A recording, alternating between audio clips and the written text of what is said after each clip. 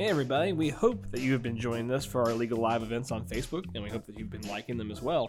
And just a quick reminder that we're going to be live on our Facebook page on the first and third Thursdays of every month at 11 a.m. sharp, and we're going to discuss that week's podcast. So after you listen to this podcast and you have questions or comments, please send them to legallive@virginiarealtors.org before this Thursday. We'll discuss the topic and answer your questions live. During the Legal Live, you can also post questions in the comments section of the video feed, and we'll answer them. Yeah, if you have questions after the event's over, or if you just don't want to raise your hand in the middle of class, or if you have a question about a completely different topic, you can always send those questions through our legal hotline. You can find that on the Virginia Realtors website under the For Members Legal section.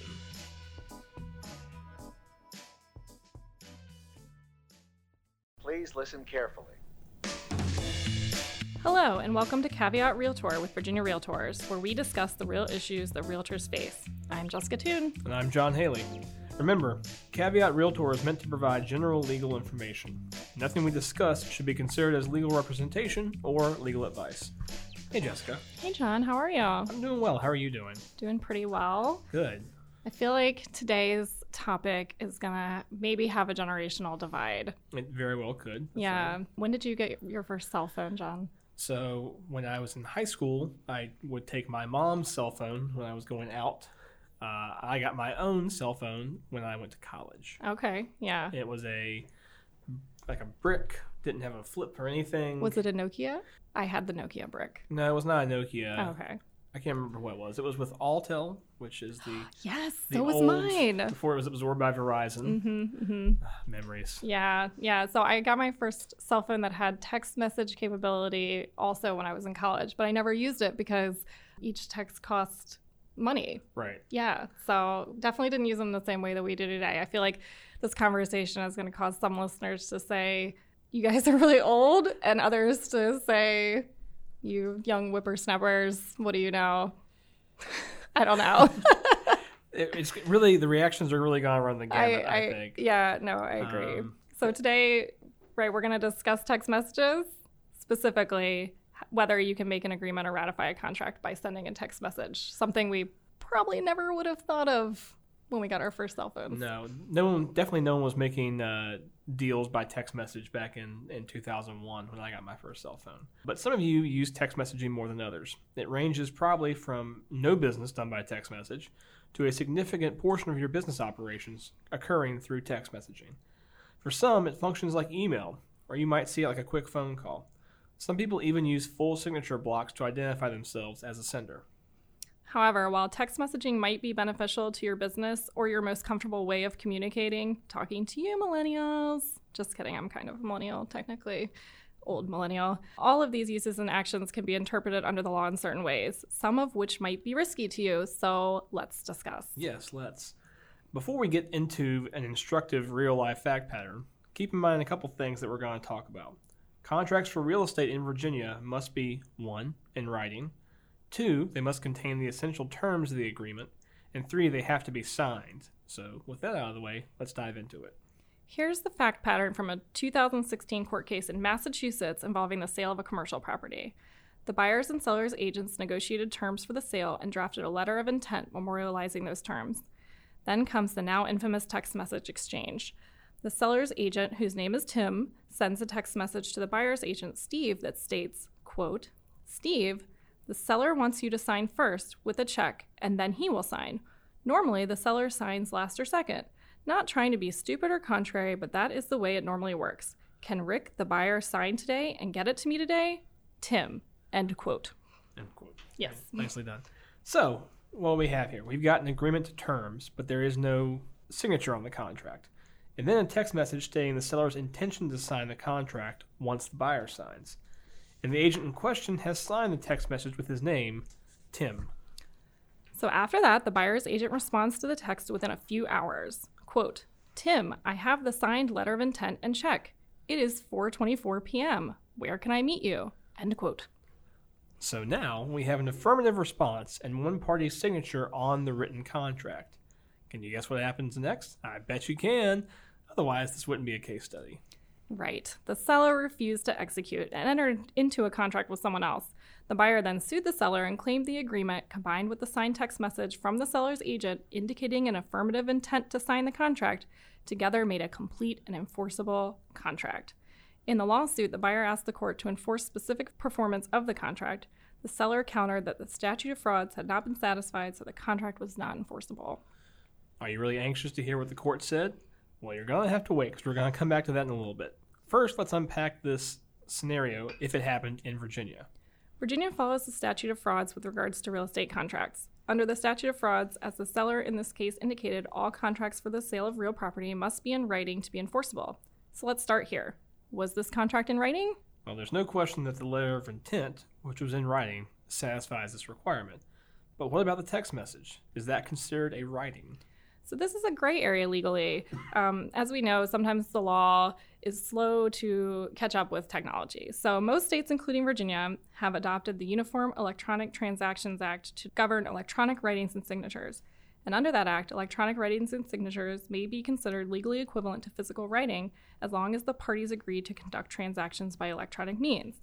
But the statute does not explicitly state that a text message is an electronic writing, so it is open to interpretation. And we love things that are open to interpretation. California is the only state of which we're aware that has bypassed this interpretation by adding language to the statute of frauds that expressly states a text message is insufficient to create a contract to convey real property. Their reasoning is that a text message is, quote, of an ephemeral nature, end quote. Working some SAT words in here for you guys today. Yes. In other words, it's too temporary or short-lived to count. It's more like an oral statement, not permanent enough. And whether you agree with that or not, at least it is a clear standard. The rest of us are stuck living in the gray zone. So in the case we've been talking about in Massachusetts, the court there did hold that a text message can potentially satisfy the statute of frauds, provided that the message or messages together contain the essential terms of the transaction and are signed by the parties or their authorized agents, and we'll get to that more in a little bit. It's unknown whether a judge of Virginia or even a different judge of Massachusetts would find the same way, but any precedent like this is something to keep in mind. So if a Virginia court were to find the same way, that a text message is considered a writing that could form a contract, the message would still need to contain all the essential terms of the agreement in order to be enforceable. And what are the essential terms? Again, we are running into a gray zone roadblock. There is no set of specific terms. Courts have referenced price, closing date, title, deposit, financing, and other contingencies. But ultimately, we don't know what a court would find, and it would definitely depend on the set of facts at hand. So the facts we're working with in our Massachusetts case study that the text message itself did not lay out any essential terms, but it did refer to the letter of intent. The court found that the letter of intent contemplated all material terms of the contract, and because the text message implicitly incorporated it, that the statute of frauds was satisfied in that regard. So, John, now we'll get to the signature part. The seller's agent in this scenario did sign the text message with his first name, Tim.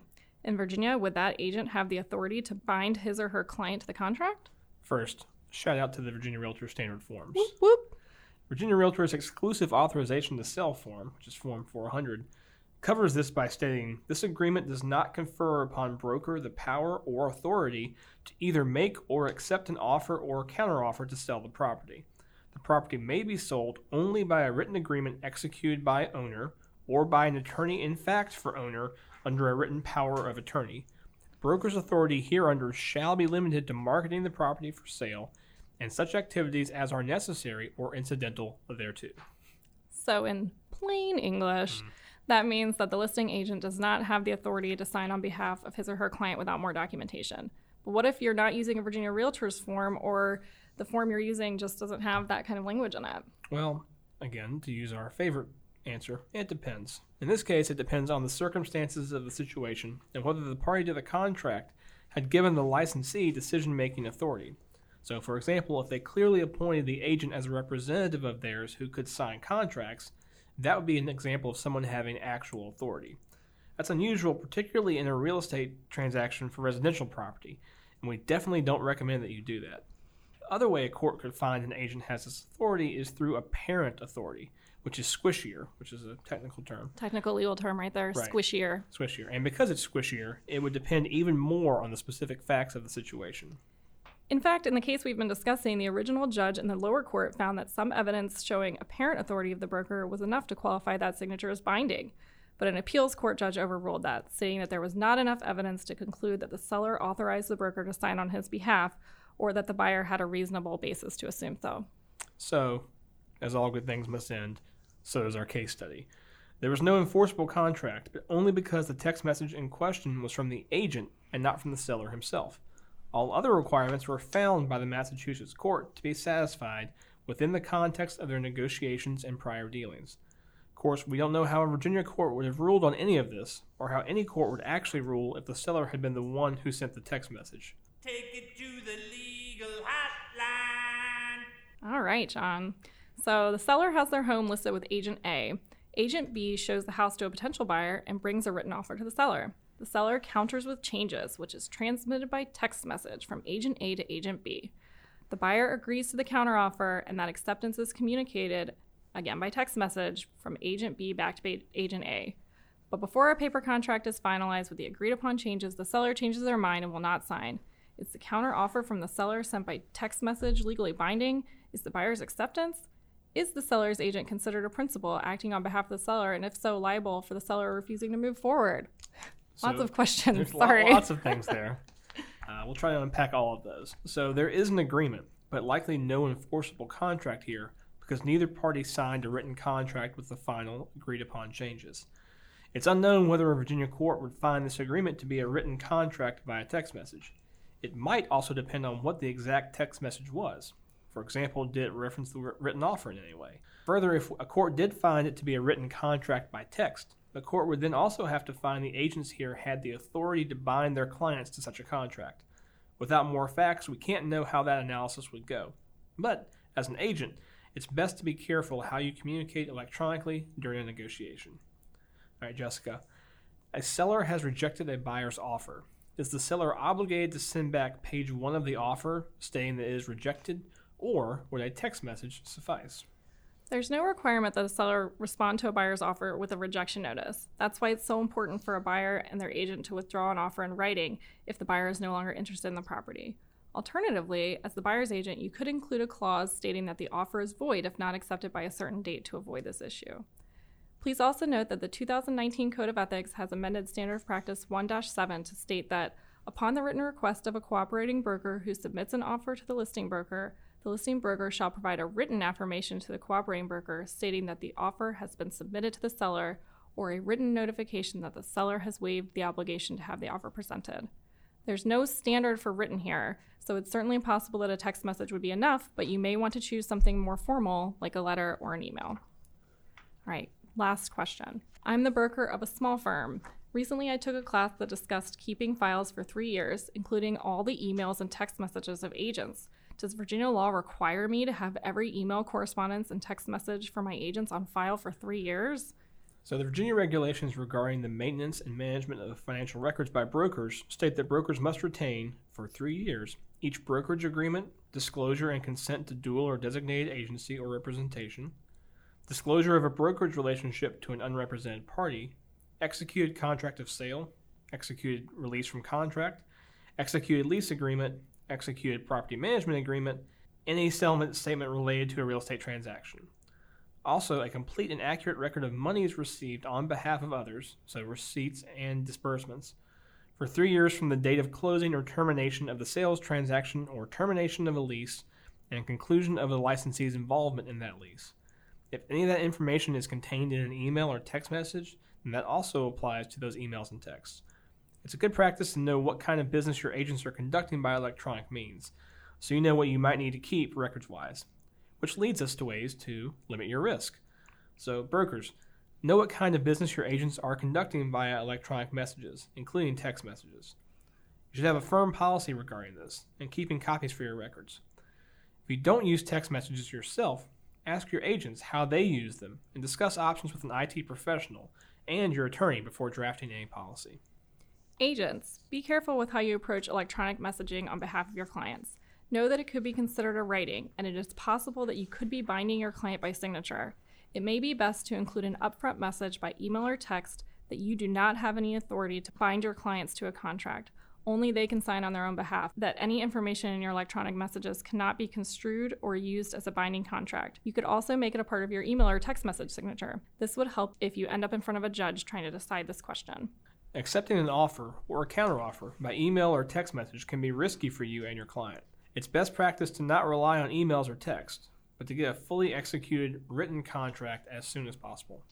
If you find yourself in a situation where you're questioning whether a contract has been formed and whether your client is now bound, speak with an attorney as soon as possible. Thank you for joining us. Caveat Realtor is a weekly podcast with episodes released every Tuesday. Our podcast is available for streaming through iTunes, Stitcher, and Google Play. Subscribe to our podcast to get automatic updates when we have new episodes, and please rate us. Remember, members of Virginia Realtors have access to our legal hotline. We can provide you with legal information. You can access the legal hotline on the Virginia Realtors website under the Legal tab on the For Members section, but make sure you're logged in to see this page. Thanks. Although the members of this podcast are attorneys, the legal information in this program is not a substitute for personalized legal advice from an attorney licensed to practice in your jurisdiction.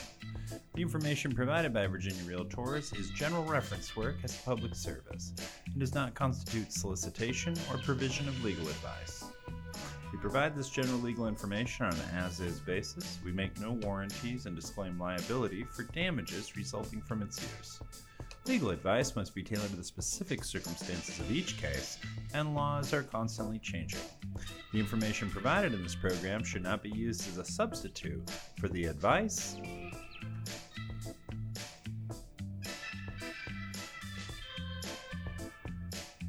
of competent counsel. This has been a production of Virginia Realtors, copyright 2019. This podcast features the song Please Listen Carefully by Jazar, available under a Creative Commons Attribution Share Alike license.